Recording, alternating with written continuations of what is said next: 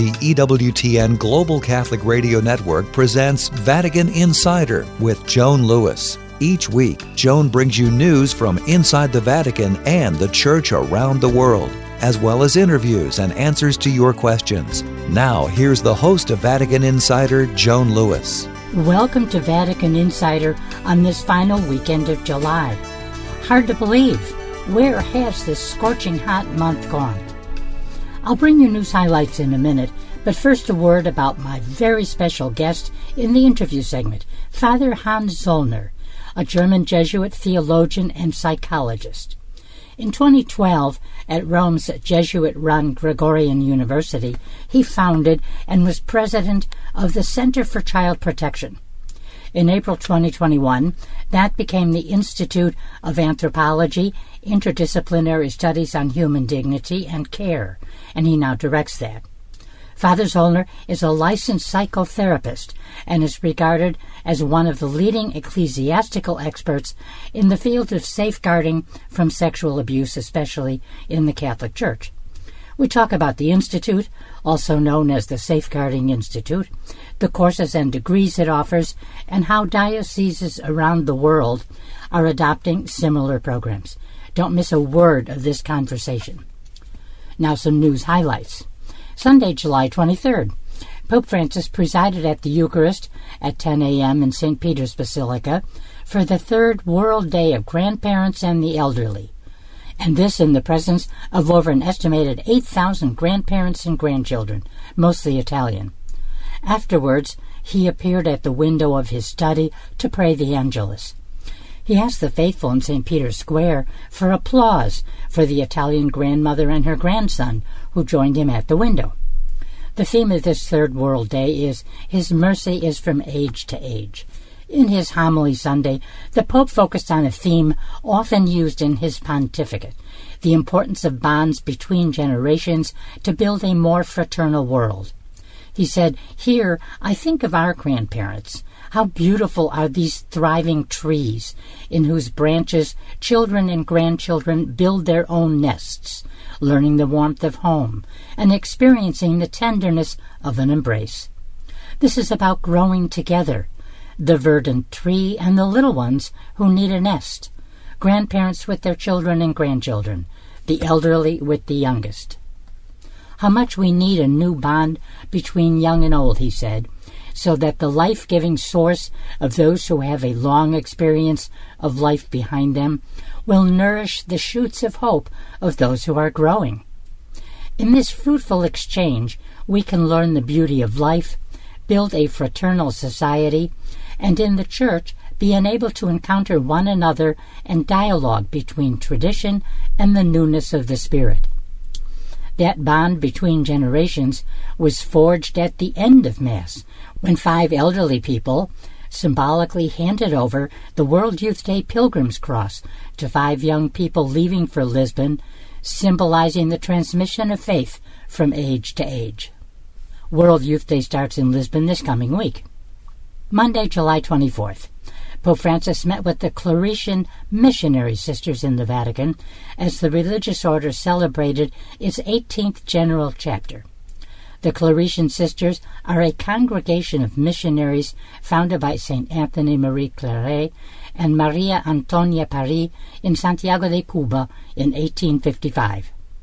In his address, the Pope urged the missionaries to continue bearing witness to God's overflowing love for us and to transmit the joy of the gospel.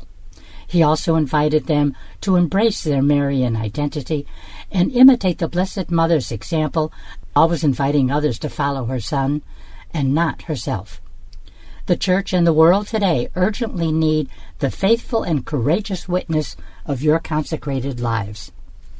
Also Monday, Pope Francis met Prime Minister Robina Nabanja of Uganda and expressed his admiration for the welcome extended to migrants and refugees from various countries. Uganda hosts some 1.5 million refugees and asylum seekers, according to the UN's Refugee Agency. Many of them hail from South Sudan, the Democratic Republic of Congo, and Burundi. Tuesday, July 25th.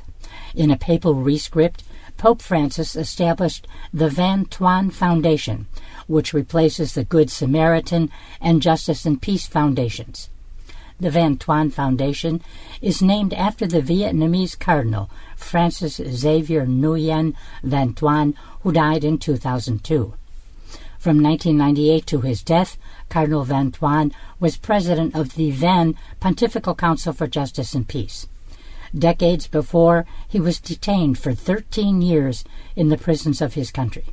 His cause for beatification is currently underway. Thursday, July 27th.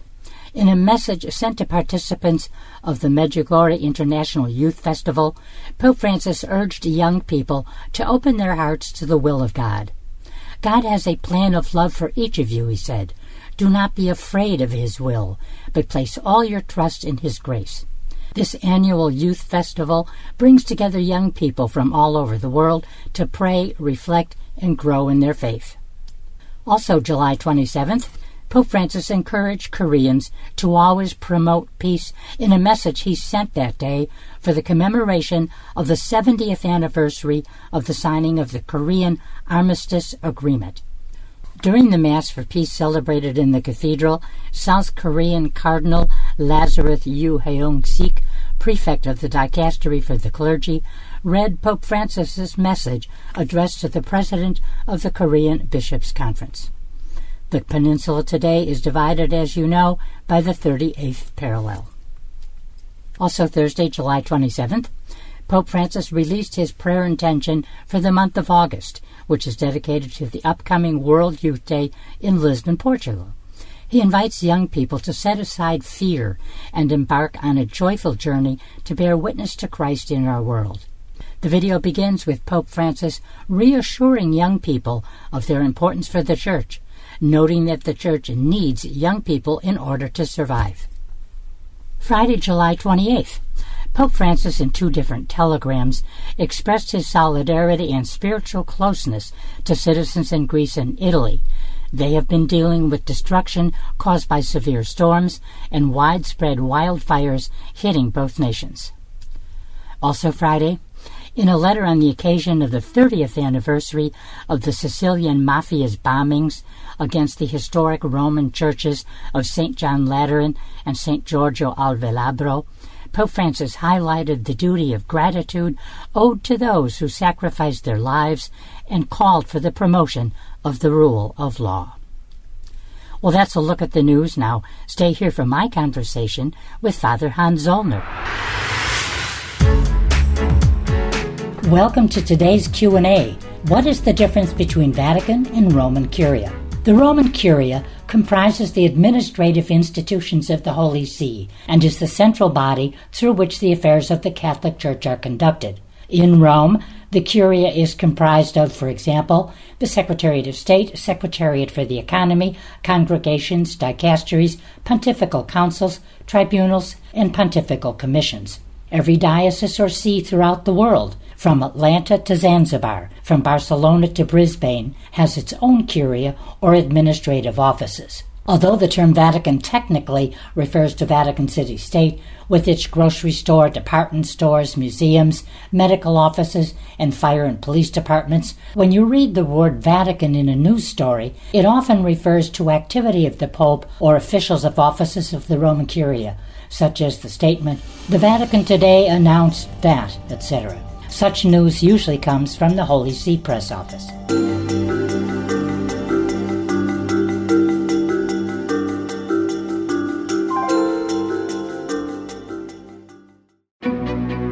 An EWTN Real News Minute is next. The year 374 AD. Monica, mother of St. Augustine, is a pious Christian woman from North Africa. Although she strives to instill Christian values in her son, the young Augustine slowly distances himself from the light of Christianity and enters the dark world of Manichaeism. His wayward behavior hurts Monica deeply. In tears, she prays day and night for the conversion of her lost son. When Augustine travels to Italy after finishing his studies, Monica follows him to Rome and later to Milan to prevent him from falling deeper into sin. In Milan, Augustine meets Bishop Ambrose and is amazed by his sermons. He formally converts to Christianity in 386 AD after reading the letter of St. Paul to the Romans. EWTN Global Catholic Network is the largest religious media network in the world. 11 global TV channels, English and Spanish radio networks with over 500 AM and FM radio affiliates, one of the largest Catholic websites in the world, dozens of podcasts every week, social media, electronic and print news services, and EWTN Publishing. EWTN is the global Catholic network. For more about EWTN, visit EWTN.com. Welcome back to Vatican Insider. Here's Joan Lewis. I want to welcome my listeners to another great new edition of Vatican Insider with a real special guest this weekend, and that's Father Hans Zollner. Now, he's a German Jesuit, a theologian, and a psychologist, and he's founder of the Institute of Anthropology, Interdisciplinary Studies on Human Dignity and Care. And that's going to be called the Institute from now on in the interview. And he directs that, founded it, and directs it. And Father's a licensed psychotherapist and regarded as one of the leading ecclesiastical experts in the field of safeguarding from sexual abuse, especially, of course, in the Catholic Church. So, Father Hans, welcome to Vatican Insider. Thank you very much. You know, it's very exciting to be here, and I'm in the administrative offices of the Institute. The actual classrooms, which we'll talk about in a minute, are at the Gregorian University. Now, just a little background about Father to understand where he's coming from and more about the Institute. He has a doctorate in theology from the University of Innsbruck. He got a licentiate in psychology at the Institute of Psychology at Rome's Pontifical Gregorian University. That's a Jesuit university. And then in 2012, at the Greg, you founded and was president of the Center for Child Protection, the CCP. And then in April, just last year, that became the Institute of Anthropology, etc., which we spoke of a minute ago. So, but Father, let's tell us about yourself and your path to Rome, how you were directed to your studies, and eventually here in Rome. Yeah, I grew up in Regensburg, in the center of Bavaria, in the south of Germany, the city where Pope Benedict was professor of theology. I love Regensburg. Oh, yes, it is a beautiful city. Of course, I studied there when he had already been appointed to be the Archbishop of Munich, and then later became the prefect of the Congregation for Doctrine. Right. However, after high school, I entered the seminary of my home diocese as a seminarian, but soon discovered that I would rather not be a diocesan priest, but religious. So I discovered Ignatian Jesuit spirituality, discovered the spiritual exercises of St. Ignatius, and after my studies in philosophy and theology, I entered the Jesuits in southern Germany. And then I worked, after novitiate, I worked in the University Chaplaincy of Munich, State University, and discovered my interest in accompanying people. So my provincial of that time and myself, we decided that it would be good that I study psychology. So I was missioned here to do the training in academic psychology and the psychotherapeutic training from 1994 to 97. And then I was chaplain again at a high school in a boarding school of the Jesuits in southern Germany. But then the Institute of Psychology requested my presence here for teaching, and that's why I came back to Rome in 2003, and since then I have been teaching at the Gregorian University, first in psychology and since 2 years now in the Institute of Anthropology, which we also call the Safeguarding Institute. That's good to know. Yes, we have a shortcut for that long name. That is because your initials are IADC, but then if somebody says, what does that mean? Right. You have to go into the whole title. Exactly. So the Safeguarding Institute. The Safeguarding Institute. Another title. Well, I have to say, when I started working at the Vatican many years ago, I wanted to improve my knowledge of many subjects, and I enlisted in a few courses at the Greg, and also pardon me, but at the Angelicum I studied canon law. Well, Father Joe Fox, an American, was teaching. You are forgiven for that. Yes, thank you. He was teaching canon law. So but I wanted to broaden my knowledge of biblical studies. I had to learn Spanish. We were going to be using Spanish in our office. But I didn't know till recently that there was psychology that was being taught at the Greg. That's absolutely fascinating. Especially, the Institute was established after the vocational crisis following immediately on Vatican Council II period. The two Italian Jesuits who founded the Institute at the beginning of the 1970s had their degrees from the University of Chicago. Oh my goodness. Yeah, one was a medical doctor and the other was a philosopher, but both trained also as psychologists and psychotherapists in Chicago. And I'm a Chicago girl. Yeah, very good. And they came back with a research on the motivations on a conscious and an unconscious level that brings people to choose a religious vocation or to enter the seminary, and why they leave that vocation. And that original research got the European Prize of the Society for Psychology of Religion, so it was a really high mark in the scientific research community. And the speciality of this institute till now is that it's, as I said, a combination of academics and of the professional formation of psychotherapists, meant to intervene in seminary formation and in religious formation, which means the formation and education of young religious, male and female. And that is what the work has been for more than 50 years now.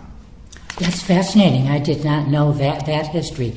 I was aware a little bit of the history, of course, of the institute, that the Center for Child Protection, and assisted a number of times at press conferences at the Greg and that work, and which became a really big thing, I think, after 2002, when it was revealed, starting with the Archdiocese of Boston in the U.S., so many cases coming forward in the U.S., and then all the cardinals were called to Rome by Pope John Paul at the time. And then people began in other countries to look into possible clerical sex abuse.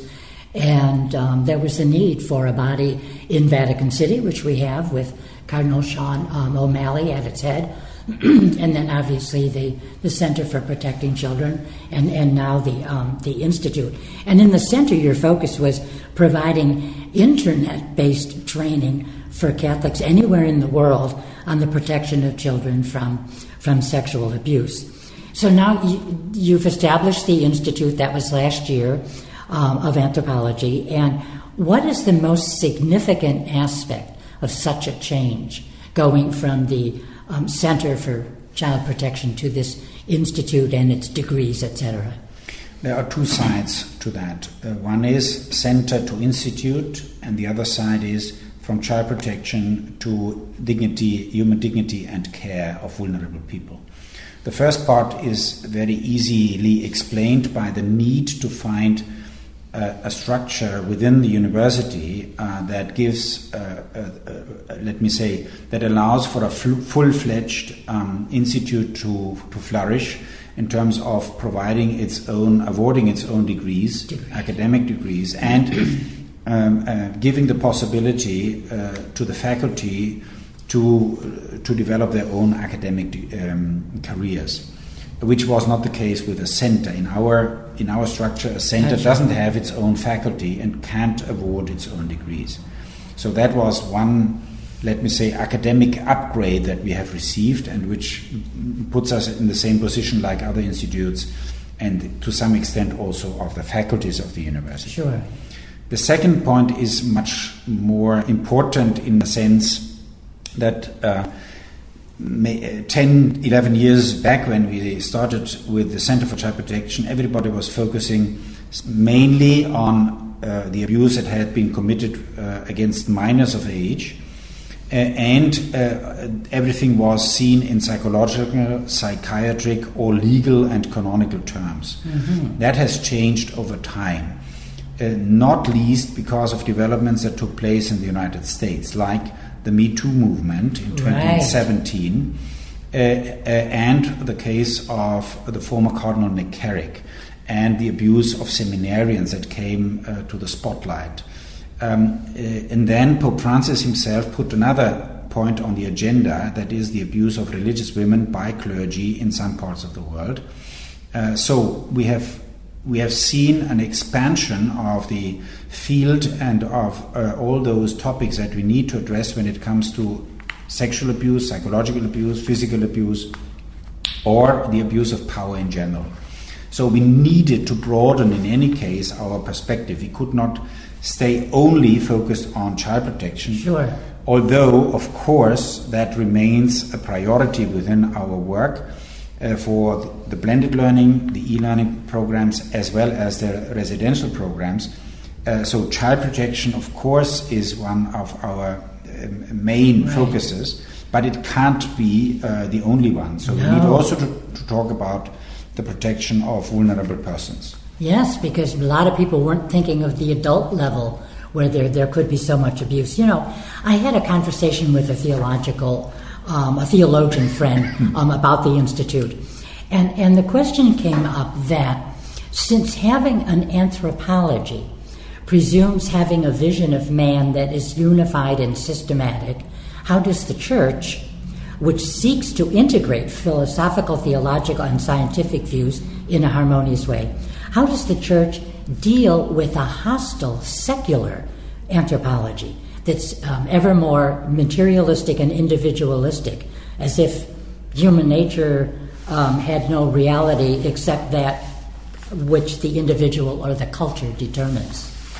Now, of course, we are a Catholic university, we are a pontifical university, and we stand on the grounds of Christian and Catholic anthropology, which means that we consider everything that has been said alongside the theological development over the centuries by the magisterium, so by the ecclesiastical and the pontifical doctrine that has been promulgated and has been published. So for us, of course, this is the basis. And the more we can also reasonably explain what that means and how an integrated view, for example, of human sexuality, an integrated view and a respectful view of human relationships, of keeping the proper boundaries, helps us to live out our human life, let alone our Christian life, will make us more credible within modern society. And I believe that many people see of late that there are things in the public discussion that bring us to the point of really looking for an orientation. So we need to research, we need to explain ourselves, we need to find a language that is understandable. We cannot pretend that people understand our traditional language, because many people don't have any access to that anymore, and they don't have any knowledge about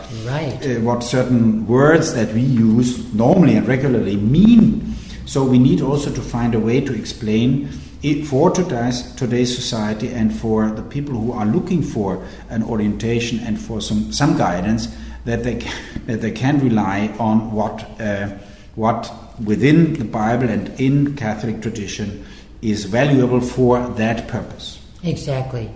Now, the university's website, when it announced the new institute, it said, "With this institute, the Pontifical Gregorian University reiterates and intensifies its commitment to the work of protecting minors and vulnerable people," as you just explained, "and supporting safe environments that promote respect for human dignity. At the same time," said the website, "this conversion will deepen the interdisciplinary dimension of education and research," and that sounds like what you were just referring to, as well as, of course, addressing issues surrounding abuse and prevention.